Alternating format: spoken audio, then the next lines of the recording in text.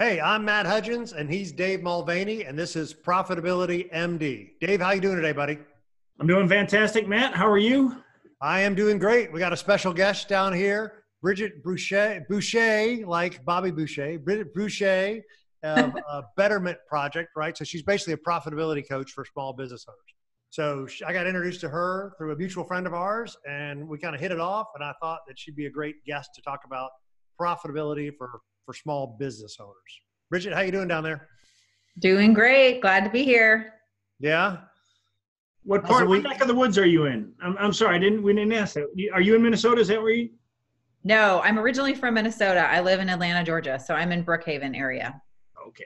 All right. Which is right down the street. I'm literally in Brookhaven as well. So we'll talk about that offline. That's kind of, I walk around the club. Yeah, exactly right. Different subject. All right. So you and I were on a call last week, and I thought this would be good to kind of continue our conversation. And you're a profitability coach and work with small business owners. So let's talk about that. So who is your target market, and what are the conversations that you've been having lately? Oh, yeah, absolutely. There are a lot of conversations. I feel busier now than before. I'm sure you guys can relate to this. There's a lot of conversations, a lot of emotions around money right now. So they vary by client and by industry, but I would say, for my small business clients, these are typically established businesses between 5 and 50 employees. Those conversations have been centered around relief programs and different resources that are available for them. So really kind of helping them through the process, which we know has been ever changing and a little confusing at times. So really working through that. Depending on the industry, some of my clients are actually thriving. I have a client that sells toilet paper and hand sanitizer, and they can't keep up. So, the two most popular items in this whole thing. Right. So they have a different kind of problem. So now they're looking at how do we scaled so fast, we didn't see that it was coming. We have to protect our employees, make sure to keep parameters in place for their well-being.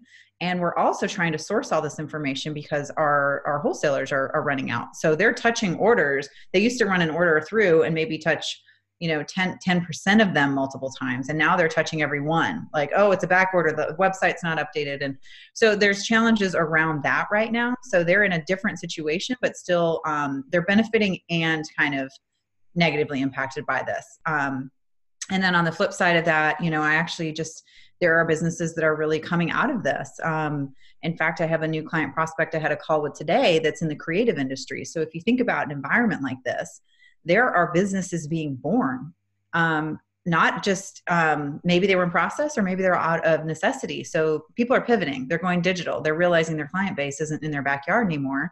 And they're getting to know a lot of this new technology, how far they can reach, and they're identifying people, the creative side of things, marketing, branding, websites. People are taking the opportunity right now to figure out when, this goes into a more financially stable market and the limitations are raised. How do I want to show up there? Right. And so they're looking at that. So I've got kind of both sides of that. I've definitely got people that are really just more getting scrappy. They're trying to figure out, what's my burn rate? What's my forecast? How can I forecast the foreseeable? And what is that going to look like? So there's fear, there's thriving, there's building, there's creating, and there's also people just trying to keep their head above water and get toilet paper in people's hands. Would those clients that would be startup, would those normally be your target market, or is this kind of a new thing because of what's happening? Yeah, so that's an interesting question. I have worked with some startups before. It's not my target market. It's a little bit of, as you can imagine, more pressure.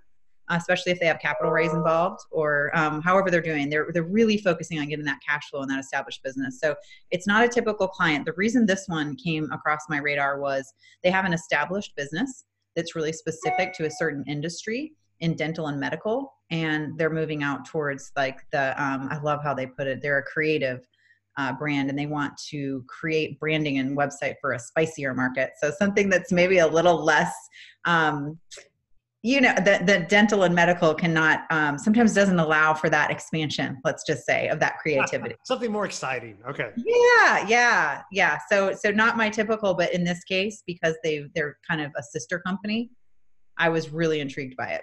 And, so they're not as corporate, because you got to be You got to be that way around the dental industry or even. Yeah. There's more parameters. That's exactly right. We had talked about like the personal side, personal expenses and personal profitability and stuff like that. And I was talking to one of my guys earlier today, and are you seeing this? The strangest conversation. He's like, they're quarantined at home. He's got his business, and this is just on the personal side. And he said, I looked at my credit card bill this month, and instead of $5,000, it's actually only $2,000. He said, I'm actually spending less money. Are you seeing that with any of your clients? I was shocked. Every single one. And so one of the pivots that I have seen from the personal side. So one of the pivots I had made was really, I've had to do a lot with my personal finances. I left corporate America 4 years ago and started my own business. I left a very stable, corporate CFO salary. It was not a popular decision at the time, but I knew I needed to go and build. Something inside me was saying I need to build my own. And so in doing that, I had to get real scrappy with my personal finances and real creative and figure out how to define wants and needs and all of those things. So in this market, it really gave me the opportunity to help reduce other people's learning curves. And so I started doing free webinars, and I've been doing them weekly, and then offering some guided coaching on the back end of that if they want to take it a little deeper. But what I found is a lot of that by default. So people are just not spending. I mean, the biggest line item, it seems like on a personal household, besides just your fixed debt, like your mortgage, is going out to eat. That's what I think. Going out to drink. Yes. That's what I think. I think it is. I think everybody's eating at home. And they're like, oh my God, I didn't realize I was eating out $3,000, $4,000 worth. Yeah, it adds up. It gives you a chance to really simplify your life in a way where you can then rebuild it the way that you want. And some of that is just by default, right? Some of that's happening by default, and some of that is happening by choice. So yeah, it's an interesting situation. You put a squeeze on the income in certain areas, and then the expenses follow, and all of a sudden your margin is. Yeah, it actually gets bigger. And I was talking about with this guy, they're eating healthier, right? So they're cooking most of their meals. So then he's actually lost 10 pounds in the last 3 weeks of quarantine because they're just eating healthier, right? Yep. Slimmer, I always call that slimmer waist, fatter pockets. Yeah. And there's no one has an excuse now not to exercise. I mean, we got a lot of time on our hands, right? Yeah. Matt's exercising twice a day, I hear. Yeah, just exactly right. I'm kind of hyper, so yeah. Well, as you can see, I still go to the office. So I'm at my office, but I'm the only one here, so I'm not. Yeah. I'm socially isolated. Stay quarantined in the office. Yeah. So I was talking with another one of my clients this morning, and HVAC, air conditioning supply, believe it or not, gangbusters. They are going gangbusters, and I wouldn't have thought about it, but then when you work through it, as he explained it to me, it makes sense, right? So you're at home, and now you could be at home when the HVAC guy comes. You don't have to go meet him from your office, right? Plus, as the weather warms up, gosh, you're not going to sit in your house all hot and sweaty. Darn it, I need that AC. And he's saying they're even financing. Like, I mean, I'm worried about my job or whatever, but damn it, I want to stay cool. So come fix me. Oh, absolutely. People's home lives are being elevated in all kinds of ways. Yes. Right. The pool guy, I was talking to one of my pool guys, and he's like, oh, he's busy as hell because people are heating up their pools right now. Usually they don't open the pools until May. Yeah. He's down in Jacksonville. They're probably open all the time down there. I don't know. No, so people are calling to open the pools up early. So the pool guy's going nuts. Yep. So Bridget, you're a CPA, correct? Yes. And so as a business coach, what are you probably have enough clients that what's the biggest fear you think some of your clients are facing? And I know a lot of entrepreneurs don't like to admit fear, but I think there's a fair amount of fear being blasted down our throat. What's the biggest fear you think your entrepreneurial clients are facing at this time? In this climate? Oh gosh. Well, I would say costs are more certain than revenue. Yeah.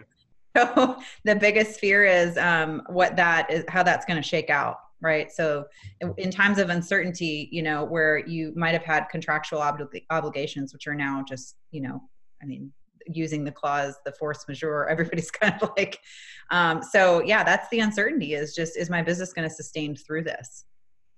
And how do you how are you keeping yourself positive so that you can keep your clients focused on the prize instead of bringing their eyes off the prize? How are you, because you have to elevate people undoubtedly. So how are you doing that?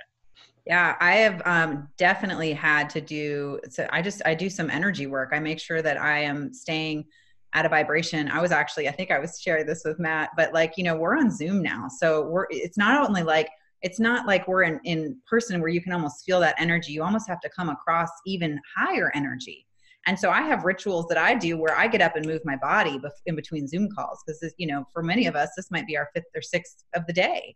And so in order for me to stay in a mindset of abundance and possibility, I have to take care of myself. And that means getting outside. That means making sure I get enough sleep. That means, for me, really controlling my environment. I'm educated as a citizen, but I'm not watching the news all the time. So I'm trying to make sure that I'm sheltering the information enough so that it's not producing anxiety. And when I talk to a client, I have to go in with an open mind and say, look, let's talk about possibility. Let's not come from a place of fear. Nothing can be created there. Let's think, how can we make this better? How can we make this better? What can we do? What steps can we take? And I create small wins for them along the way because it creates momentum. Right. Exactly. Yeah. We were talking about this, and I think you and I might have talked about it last week on the call, is that the thing that's different this time is we know there's an end to this, right? The 8, 9, and 10 recession, we didn't know if the banks were going to be open tomorrow. We didn't know if businesses would be open tomorrow. I feel really confident that it's not a matter of if we recover, but when, because eventually we'll all be allowed out of our houses, right? And I know there'll be some people that don't make it, but there'll be some surprises. Your toilet paper person, my HVAC, and the pool guy. There'll be some positives and negatives, but it's the strangest in that we do know that there's an end to it. We don't know when, but I know there's an end to it. That's kind of the way I kind of try to keep myself motivated. Hey, first time I've ever been where I know that there's an end to it. That's a really important perspective. And one of the things that I use, a lot is to kind of shake myself out of a mindset is that money is a renewable resource. It will come back around, but time is not. So how you're going to spend this time for when that bounce back happens is going to be really critical. Do you want to be feeling behind, or do you want to be feeling more prepared? And however you spend that time, whatever your energy level is in order to create or produce or do, that is completely unique to you.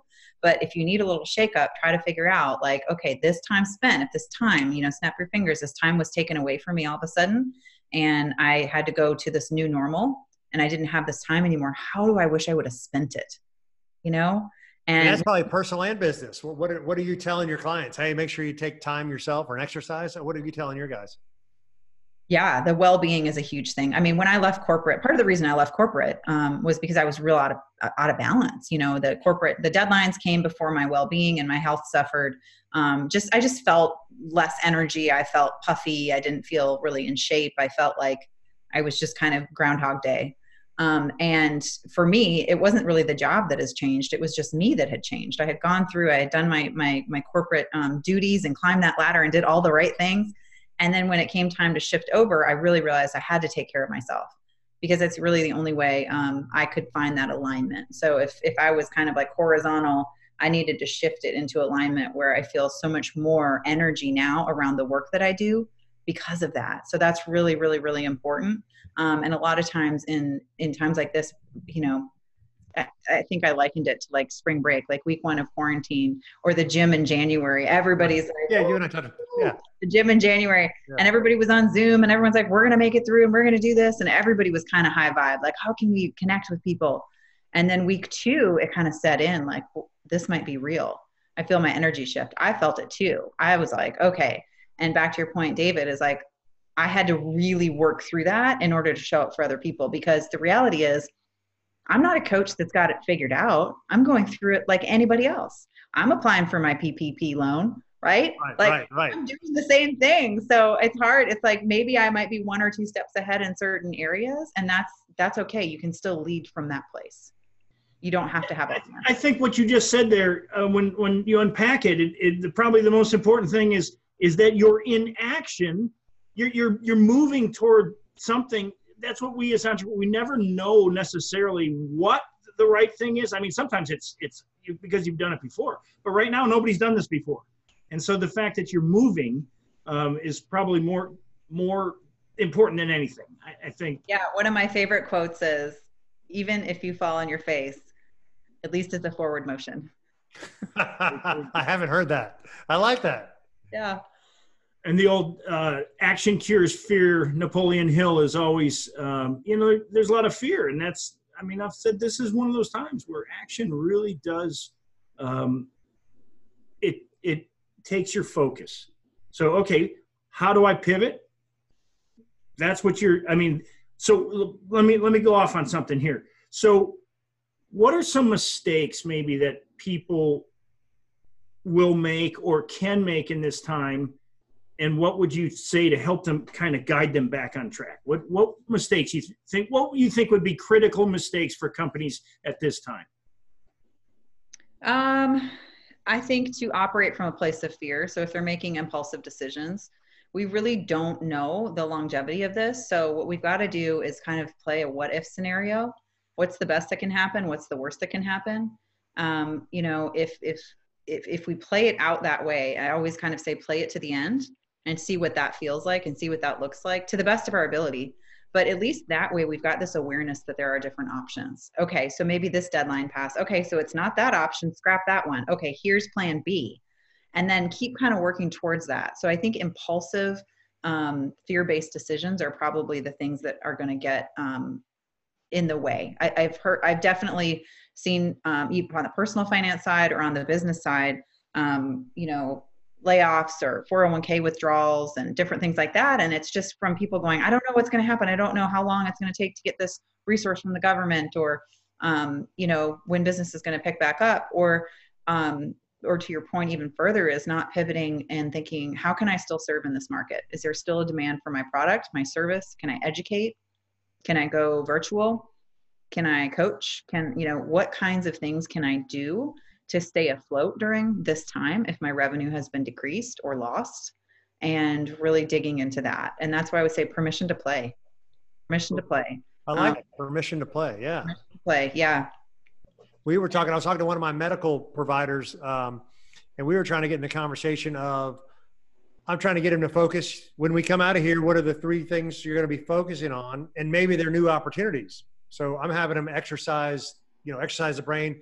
Give me 10 things you could do, right? For your existing client base, give me 10 things that you could do. Even if you don't do them now, even if you don't want to do them, just tell me what you could do. Instead of these products, you could supply these products. Instead of these, I have these contacts, they might be interested in a different product or a different service or a different coaching or I'm just trying to get them to stretch their brain to say, I've got this group of people that I've been working with. What else can I do for them? Even if it's not exactly what I was doing before, because you still got those contacts, right? Oh, absolutely. And this is the one thing, this is one thing I bring up on my webinar that I love so much is when you think about, we talked about like haircuts. So right. Think about the industry that, you need to be physically in contact with, and hair is one of them. Well, I don't know about you guys, but I'm not going to learn how to cut my own hair. So for me, when I think of a hairstylist or a massage therapist or somebody that has this big client base, when those doors open again and we're able to do that, that line's going to be long. Yes, exactly. If I were them, I'd say I'm selling gift cards. They are going to put you in an order for the appointment. So it's instant cash for that hairstylist. It's gift card that could be discounted, whatever you want to do. But I got to tell you, I'd pay for that right now. I'd say I want to be on that list. So they're generating cash flow. We're actually getting in line. That is genius. My wife was just talking about like the nail salon, literally. And same thing. She said, that nail salon is going to be packed as soon as it opens back up. That is a great suggestion. Pre-sell the order of the line by whatever, how much of the gift card you buy. Yeah. Right? $100 puts you in the first day. $75 gets you in day 2. That's a great idea, Bridget. So I love the idea. But I see like this you're a CPA, you're in corporate America, you hated it. It made you have to focus on restructuring your personal finances. Then you said something later, all these people are pulling out of their 401k. What would your recommendation be for people that the next time around, so they're not in the same boat to have to be pulling out of the retirement fund if this were to happen again? Because it could. So. Yeah. Oh gosh. So they've got to get visibility of their personal finances. They have got to understand their financial footprint, and they need to know their burn rate. What's their personal burn rate? And so what does it cost them to live? You know, and if you run a history, if you go use your online resources and you just pull from your online bank, your online credit card, there's reports out there. They try to think like you, right? They categorize them and do all the things. That's right. An app like mint.com. If you geek out in Excel like me, you can do Excel. But the point is to get totally right. Pivot tables. So if you get visibility to your finances and you look at the history of January and February, you'll see things like we discussed earlier, like March or April is going to go significantly down because we're not traveling. We're not putting gas in our car as much. We are not going out to eat. So there's going to be a difference. So what you need to do is get eyes on that now while you have the time. You need to face it. A lot of people don't want to see it. It's almost like this thing that they just don't want to look at. But if you get eyes on it, you get visibility, it's just your starting point. And in order to make measurable progress, you have to have a starting point.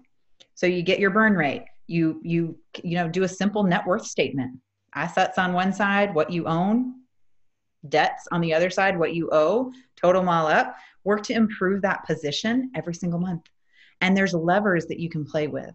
So your expenses are by default going down. Okay, so what about your vendors, your subscriptions, your lenders are offering deferred payment. So you've got levers you can play with that you didn't necessarily have before in the relief programs. But you also have on the income side, I mentioned the gift cards, right?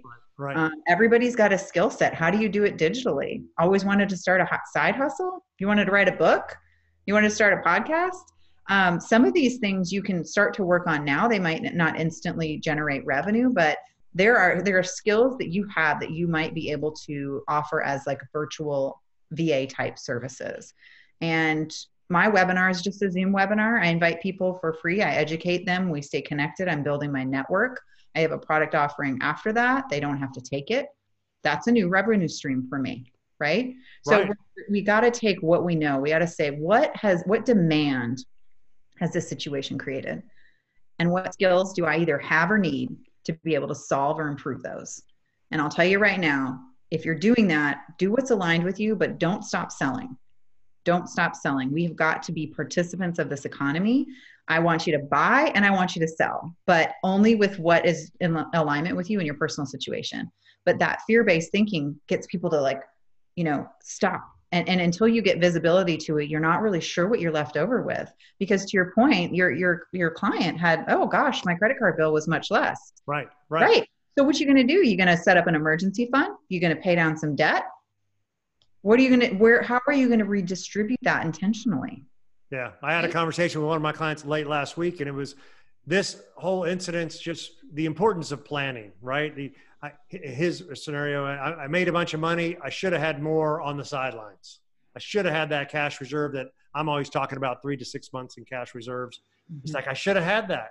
Now, next time I will have it. So his point was, it now shows me the importance of planning. This event has shown him the importance of planning. And that's the note I've been spreading, the message I've been spreading is, look, here's the event. Here's the 100-year flood. Even though we just had one 10 years ago, here's another 100-year flood. Yeah. Probably should have planned for it, or could have planned for it, or planned a little better. Mm-hmm. But I like what you're talking about. I'm changing the subject, but it's related. What demand is out there, right? So Dave and I are big LinkedIn fans, and I think you mentioned you do a lot of LinkedIn. And so I was on a call yesterday, or maybe it was, I don't even know. Yesterday was Tuesday. And somebody was poo-pooing the LinkedIn idea. Oh, I tried it before and all that kind of stuff. Yet this other woman chimed in, and she was kind of new to LinkedIn. And she's like, no, you don't get it. We're all at home. And now we're getting on LinkedIn. So now LinkedIn, whether you used it before or not, it's one of those demands there are more people on LinkedIn now and using it more than there were 2 months ago, at least anecdotal evidence, right? Yep. Mm-hmm. And so there's a skill you can use that to expand your network, use that to sales, use that to just get introduced to people, right? Something that you're sitting at home, we're all digital. I could have a Zoom call, or I could play around on LinkedIn and try to connect with some people. Why not? Yeah. Yeah. I got a question about that. Kind of on those lines. What do you do, since we talk about marketing a lot on here? What do you do to attract clients to yourself? What's your what's your funnel? What's your funnel? Do you use Facebook? Do you ads? What do you typically do? I've never done an ad. So one of the things being a one woman show is that you've got to really be protective of your energy. So I started my business, fortunately, off of referrals, just coming from my strong financial network and my corporate, gig here in Atlanta. There was a strong referral base, and I think when you start a business, I can't remember the proper term of it. It's like implementation, something like that. But basically, you're like, oh, this is awesome. I started a business and I've got all these referrals, and Right. then they start to dry up, right? Because you can't be naive enough They to don't think. all write checks. That's right. They didn't all write you a check. Yeah, yeah. So it's interesting. So I've used a couple different ways to get clients, and I found the best way is honestly because I'm not going for quantity. I really can only coach so many people in a given year. Let's say if I have an annual program and then I have some maybe 6-month programs. So I find the best way is networking. I've explored some marketing. I find that getting myself out there. I joined a mastermind. I'm part of some local communities here. Really just used LinkedIn to leverage because LinkedIn is really sophisticated. I didn't use it back in the day. I didn't use it unless I was looking for like to switch jobs. I mean, right? That was like how we used it. Yeah. Yeah. Now, it's, hey, make your profile robust. Get all of the things out there. Use your DMs because if somebody's on LinkedIn and they're connecting with you, you can use search fields. You can search by location. You can search by keywords. So make sure that your profiles reflecting the people, like the current clients that what they would be searching. And so you can really I create all my own content on LinkedIn. I go live on LinkedIn. I just try to establish that trust because it's such a relationship type business. People aren't going to trust me with their business or their money if they haven't seen my style. They don't think I'm credible. They don't know what's happening. So that's really where I've stepped into it. I'll be honest and say, coming from a former CFO background, I was overhead. I didn't have to market myself. That was very new to me. So coming into entrepreneurial land, that was something that I could always speak, but the sell part of it, I had to get real comfortable with the value that I was offering and share it in a way that I knew I could help them if I could. And that changed the game for me. The conversation changed. But yeah, that's pretty much how I do. I'd love to hear what you guys do. No, so let me ask you this along those same lines, and we can come back to what you just said so now you've got to be, how to sell now, how to market, right? And it's for you, tell me, my point being is you left corporate world and you've never done sales because you were internal is what I call it. Right. And then you had to kind of figure this stuff out. Right. But now that you've figured it out, even during these crisis times now, you're confident that you know what you're doing and how to do it. Right. It's so applicable across the board. So once you kind of, the functionality of it, you can apply it across different offerings. So like I said, I had created a new revenue stream for myself around personal finance education or in this market, which you think about how counterintuitive that sounds. I'm talking to people who are worried about their finances and they're paying me to do it. Like that can be a lot of pressure, right? So you Right. want to make sure that you've got something that's valuable, that's low ticket enough, that that there's an outcome, that they're going to be better off in the future. And because I believe that, yeah, I can actually help people do that, and I deserve to be paid for that. So that's kind of that whole economic like cycling through. And that's the cool part, right? That you would think, well, I can't, during this climate, nobody's going to want to pay me to do this, but that's not the case. Right. You wouldn't want a client that doesn't want to pay you because if they don't appreciate the reality is people will pursue the things they find valuable, and that means they'll throw money at it. And so when people pay you as a coach and you give them some guidance, do people follow your guidance because they paid you? And they got skin in the game. So yeah, I mean that's an important aspect of. There's so many people out giving away. I understand the giveaway free content concept initially, but yeah, I mean ultimately the value comes in certainly what you give away, but when they pay, what they receive then is going to be a lot more because they're going to listen. Yeah. And there's been both mindsets. I agree with you. There's been a lot of free stuff and a lot of question about that, of how that feels. And does it, and I think it's really a personal decision. You know, I've got like kind of some hybrid offerings around that. I've created a lot of virtual communities as a result of this. I have a female business owner coffee chat that I do every week that just gets, you know, it's just like, hey, connect. Now's the time. You don't have a virtual room, create it. You know, you're building your network, you're going through and having chats with people that are going through similar things. You're getting ideas, you're celebrating wins. You know, you're not trying to minimize what's going on outside you. It's trying to maximize what's going on in here. And now's the place to do that, you know? Well, you mentioned that before. So tell me about the women's business coffee chat. Like you just said, hey, I'm getting together, a group of ladies, however you like to come join me. Cause right. I mean, this is what I mean. Like you just said, these are a group of people that I want to hang out with. So I'm just going to make a place for us to hang out. I did. I was like, if you don't have the room, create the dang room. So right. I started, I would say maybe last fall, a local business owner coffee chat just over here in Atlanta. And, you know, sometimes I'd have 2 people, sometimes I'd have 4, 6, sometimes I'd have 0. I would just bring work, you know, and I would just market it on LinkedIn. And when I had one on my calendar and this whole thing happened, I thought, oh my gosh, virtual, I can open this up to the people that I know that are not local. And I actually like it better, guys.